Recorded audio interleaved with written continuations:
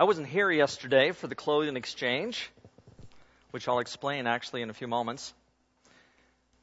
But I understand that it was, again, a great success. Lots of people came to get clothes. June wanted me to say thank you on her behalf to those who brought clothes and to those who helped out. We opened the doors at about 9 a.m., and by 9:30, the majority of the clothes were gone.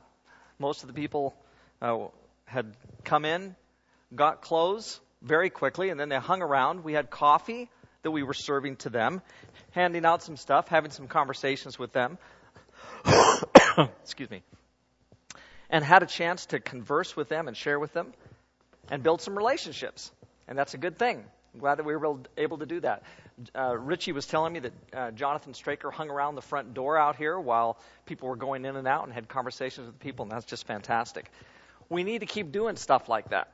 And God is going to continue to bless our church family in our community with a position of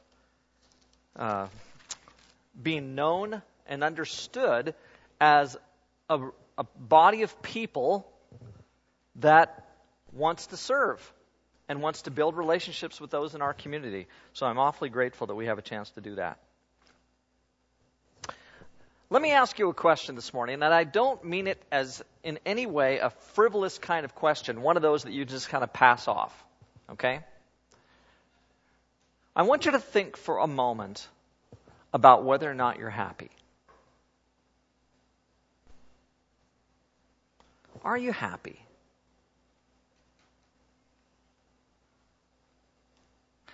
I know a lot of people who are not. I talk to people all the time who are not happy. Sometimes I'm not as happy as I should be. And it bothers me when I'm not. There are times in my life when I have said, I'm the happiest person I know. And then there are times, not so much. And on the surface, it sounds like one of those, again, kind of frivolous, light questions that the world sometimes asks of each other. And I don't mean it to be asked that way today. I think it needs to be asked in a discerning way, a serious way. Because when people are not happy, it's not a frivolous thing. And in fact, God, I think, created us for something different. Do you recognize this lady? You may not. She is a Canadian actress, grew up on Vancouver Island, best known for her role in Sex and the City. Her name is Kim Cattrall. It wasn't that long ago that she was interviewed on BBC Radio. She was in London doing a play, and they interviewed her because she'd gone through some turmoils, ups and downs in life, and she wasn't happy.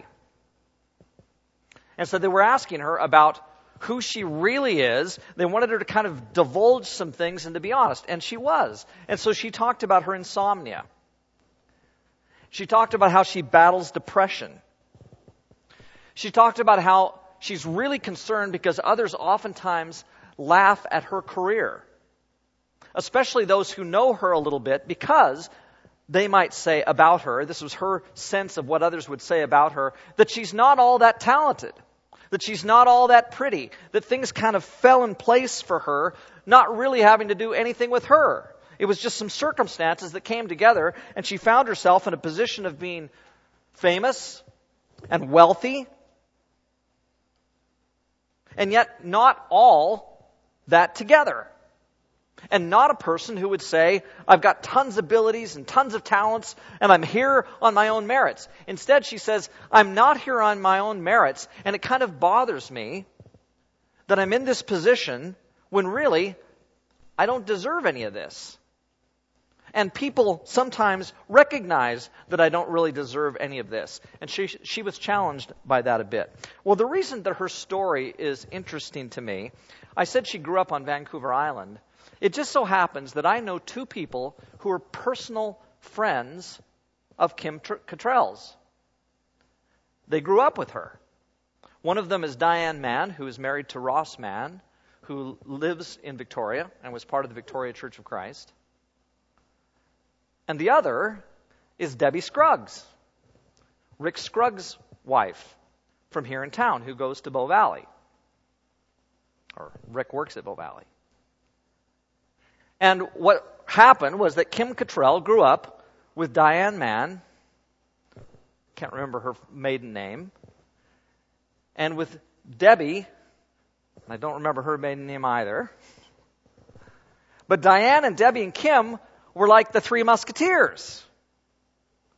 They grew up together, were friends together, still are friends, but Kim's life has taken on a completely different turn than the other two. And what I think is interesting is that I'm not sure that Kim Cottrell is enjoying life as much as Diane and Debbie are.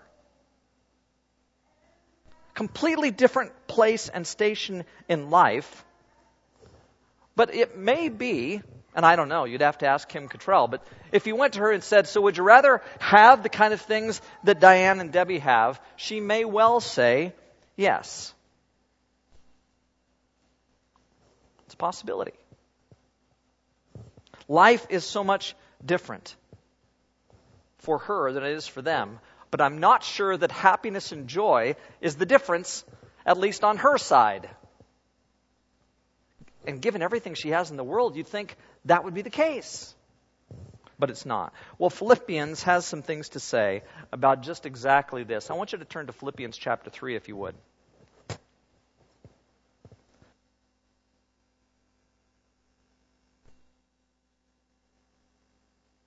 And I want you to look with me at verse 1, which kind of sets the stage for everything else here. And this is kind of remarkable what Paul says. He's not finished with his letter yet, but there's clearly a transition here. And he says, finally, my brothers, rejoice in the Lord. It is no trouble for me to write the same things to you again, and it is a safeguard for you. And clearly, he's been dealing with this subject of rejoicing. He's done it already in this letter, but I think he probably does it in correspondence with them already. Now, it looks like, if you read the rest of this, like verse 1 is kind of separated from the rest of it. It almost stands on its own. And you think, well, he talks about joy for just a moment, but then he really moves into what he wants to talk about. And I'm not sure that's the case. I actually wonder if verse 1 is the subject. That what he wants to talk about is how life for so many people is not a joyful experience. And it should be because they stand in Christ. You have to remember how many times Paul mentions joy in this letter. But where is he?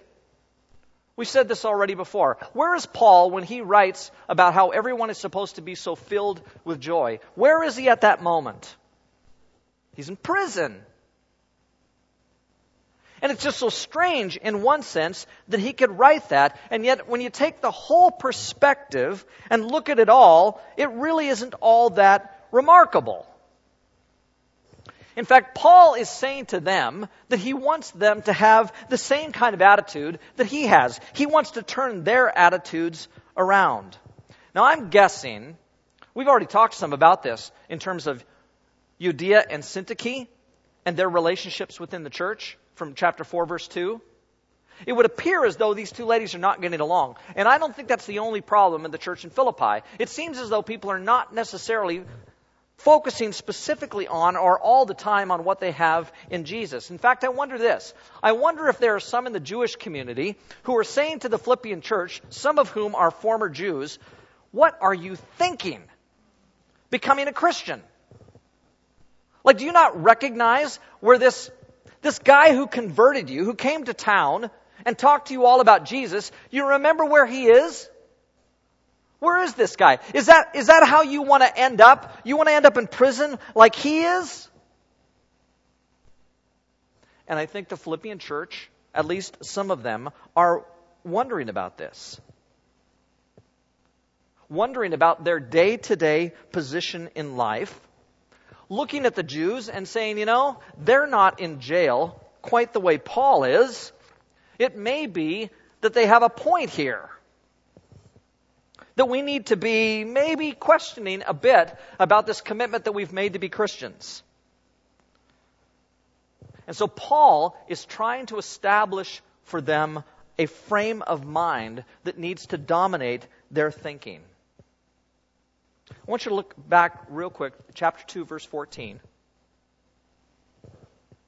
Remember this from last week? Do everything without complaining or arguing, so that you may become blameless and pure children of God without fault in a crooked and depraved generation. Something is wrong there.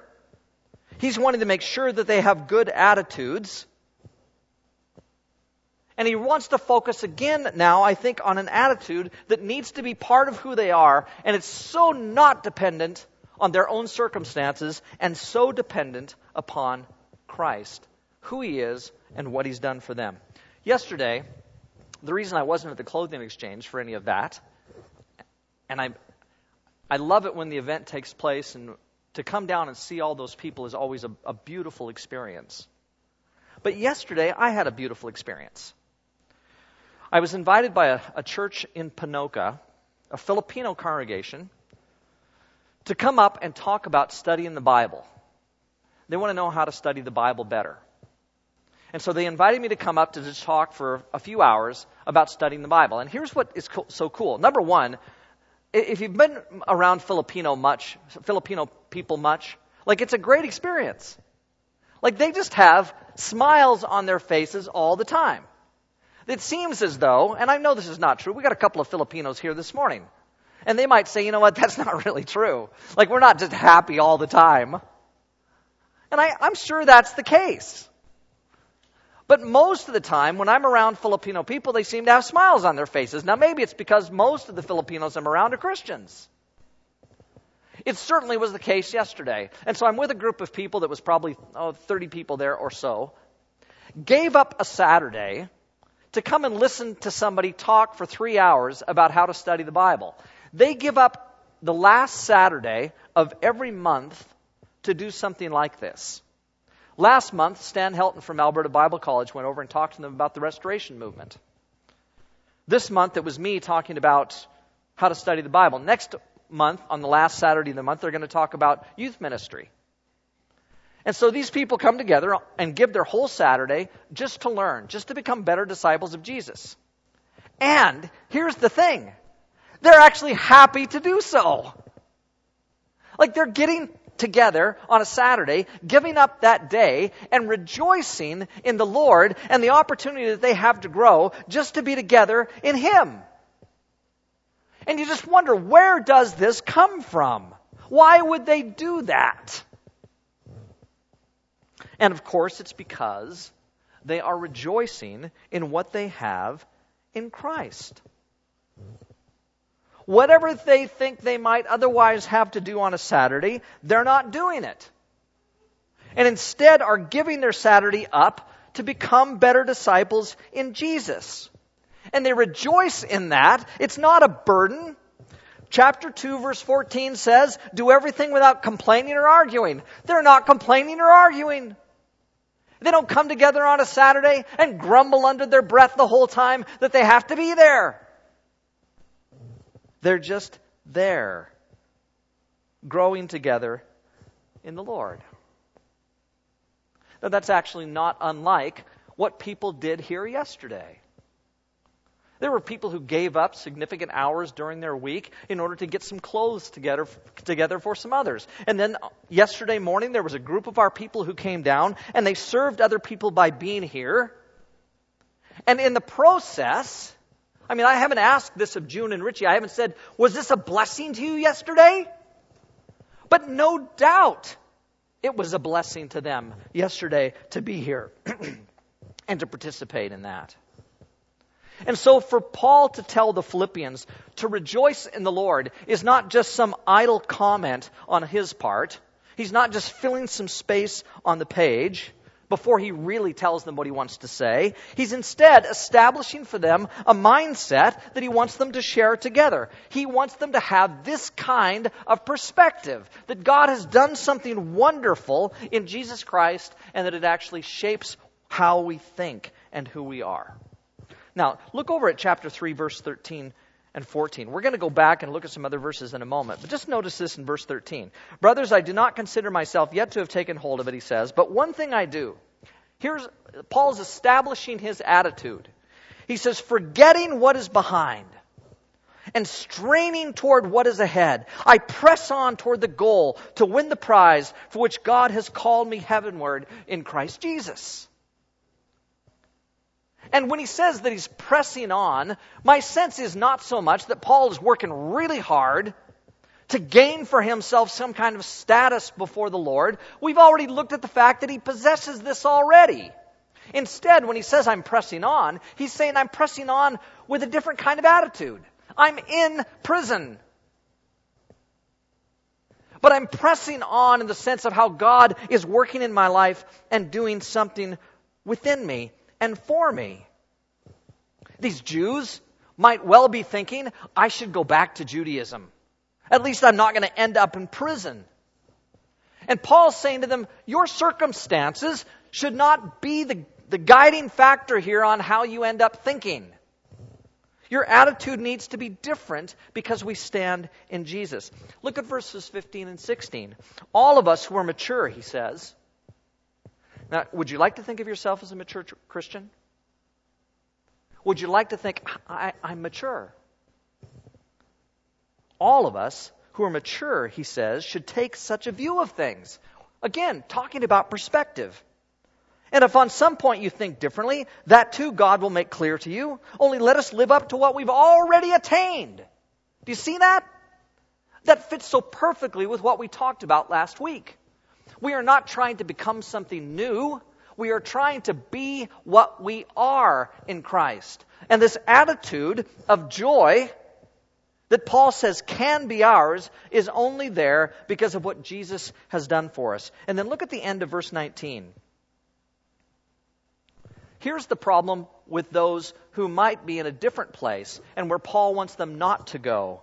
Their mind is on earthly things, but our citizenship, he says, is in heaven. And we eagerly await a Savior from there, the Lord Jesus Christ, who by the power that enables him to bring everything under his control, will transform our lowly bodies so that they will be like his glorious body. Ultimately, this vision of what's eternal and heaven-like controls, he says, our perspective. Their minds is set on the earthly things. Our citizenship is in heaven, and it means everything. So Paul's established a kind of perspective here, an attitude that needs to shape us. And we need to hear that. Now, I want you to go back to verse 7. Actually, go back to verse... we can go back to verse 2 in chapter 3. And look what he says. There are, in fact, as I said, these Jews who apparently are trying to bring the Philippians back into the Jewish fold. Convince them that they need to not make the same kind of sacrifices that Paul has made. And so because of that temptation, Paul feels like he needs to say some things in response. So he does in verse 2. Watch out for those dogs, those men who do evil, those mutilators of the flesh, for it's we who are the circumcision. And when he says that, he means the true spiritual circumcision, not something in the flesh. We who worship by the Spirit of God, a completely different kind of approach to our relationship with God, who glory in Christ Jesus, and who put no confidence in the flesh, though I myself have reasons for such confidence. If anyone else thinks he has reasons to put confidence in the flesh, I have more. Circumcised on the 8th day of the people of Israel, of the tribe of Benjamin, a Hebrew of Hebrews, in regard to the law of Pharisee, as for zeal, persecuting the church, as for legalistic righteousness, faultless. And so he says, when we're looking just at these things in the world here in terms of our status, if the Jews are trying to convince you that indeed you need to go back to where they are, let me tell you, I have been there. I have experienced all of that. I've had all of that. I was at the top of my class. And then he says in verse 7, but whatever was to my profit, I now consider loss for the sake of Christ.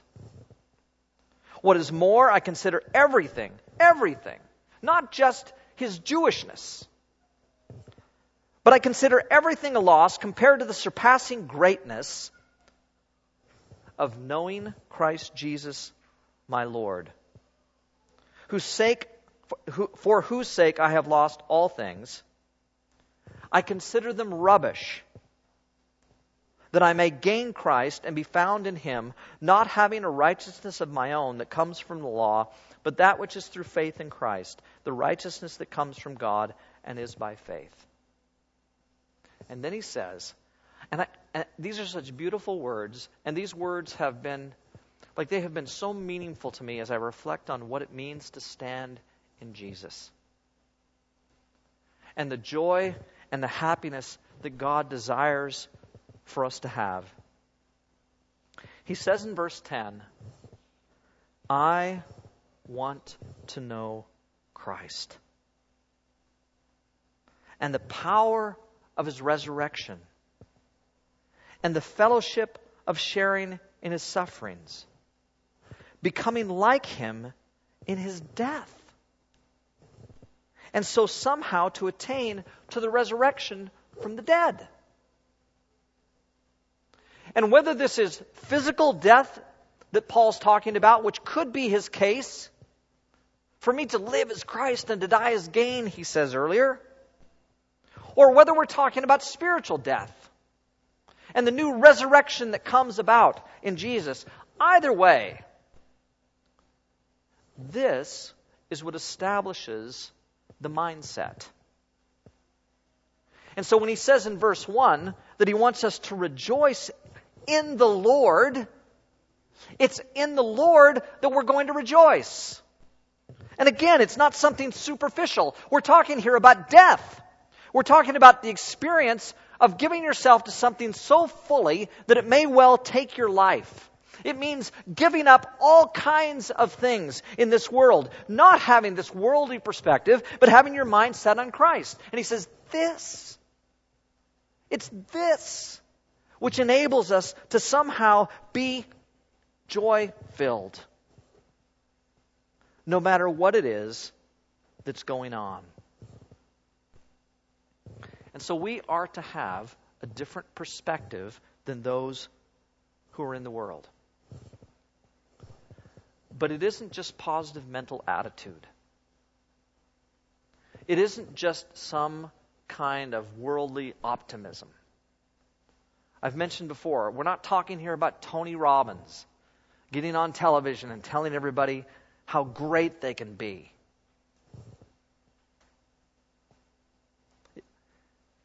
It's because we know Jesus. It's because we know Christ. It's because we want to grow in Christ. It's because we want to be disciples of Christ. And we try all the time. I know so many Christians who try all the time. And sometimes Kelly tries other things, thinking, this is the ticket. This is the way. This is the thing. If I just get this into my life, this is going to make me happy. And all the while, Paul, sitting in prison, is saying to me and to millions of others, that's not it. Instead, it has all to do with where you stand in relationship to Christ. And so I have a message today for Kim Cottrell. Maybe she'll hear this sermon. She'll get the podcast. I want to say to her, good luck. While you are being miserable with all the things that you have, including your fame and your fortune, your friends are living simple lives in Christ and are rejoicing. And there is no other way, folks. You know Christians, and so do I, who hear this and still try it the world's way.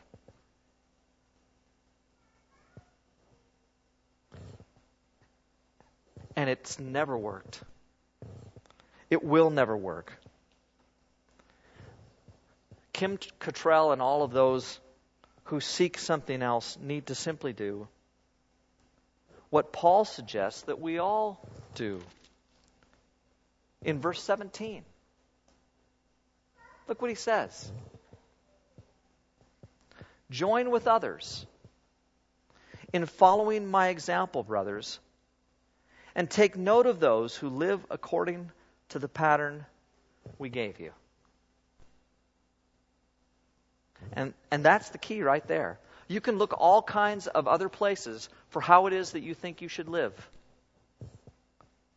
But if you join with Paul and follow his example and take note of the pattern of life that Christ sets forth for us, it's the only way I know in which the joy that Paul talks about can actually be ours. And so, are you happy today? I don't know what you said in the beginning when I asked that question. But if your answer was no, then I think Paul's way is the way that you need to try. We need to forget what is behind and strain toward what is ahead. And press on toward the goal to win the prize for which God has called us. And pressing on in this case is not effort. Pressing on is simply accepting what God has already made us and done for us, allowing us to receive the joy of the Spirit that He's offered to us. And it's really the only way to receive that joy. Let's pray. Lord, I'm very confident that there are people today sitting in the room who, when I asked the question about, are you happy? They said no.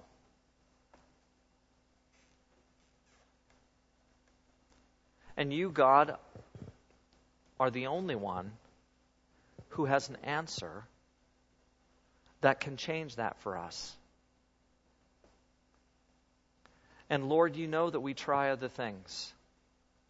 Even those of us who stand in you and say we believe in you, we so easily are seduced into trying other things.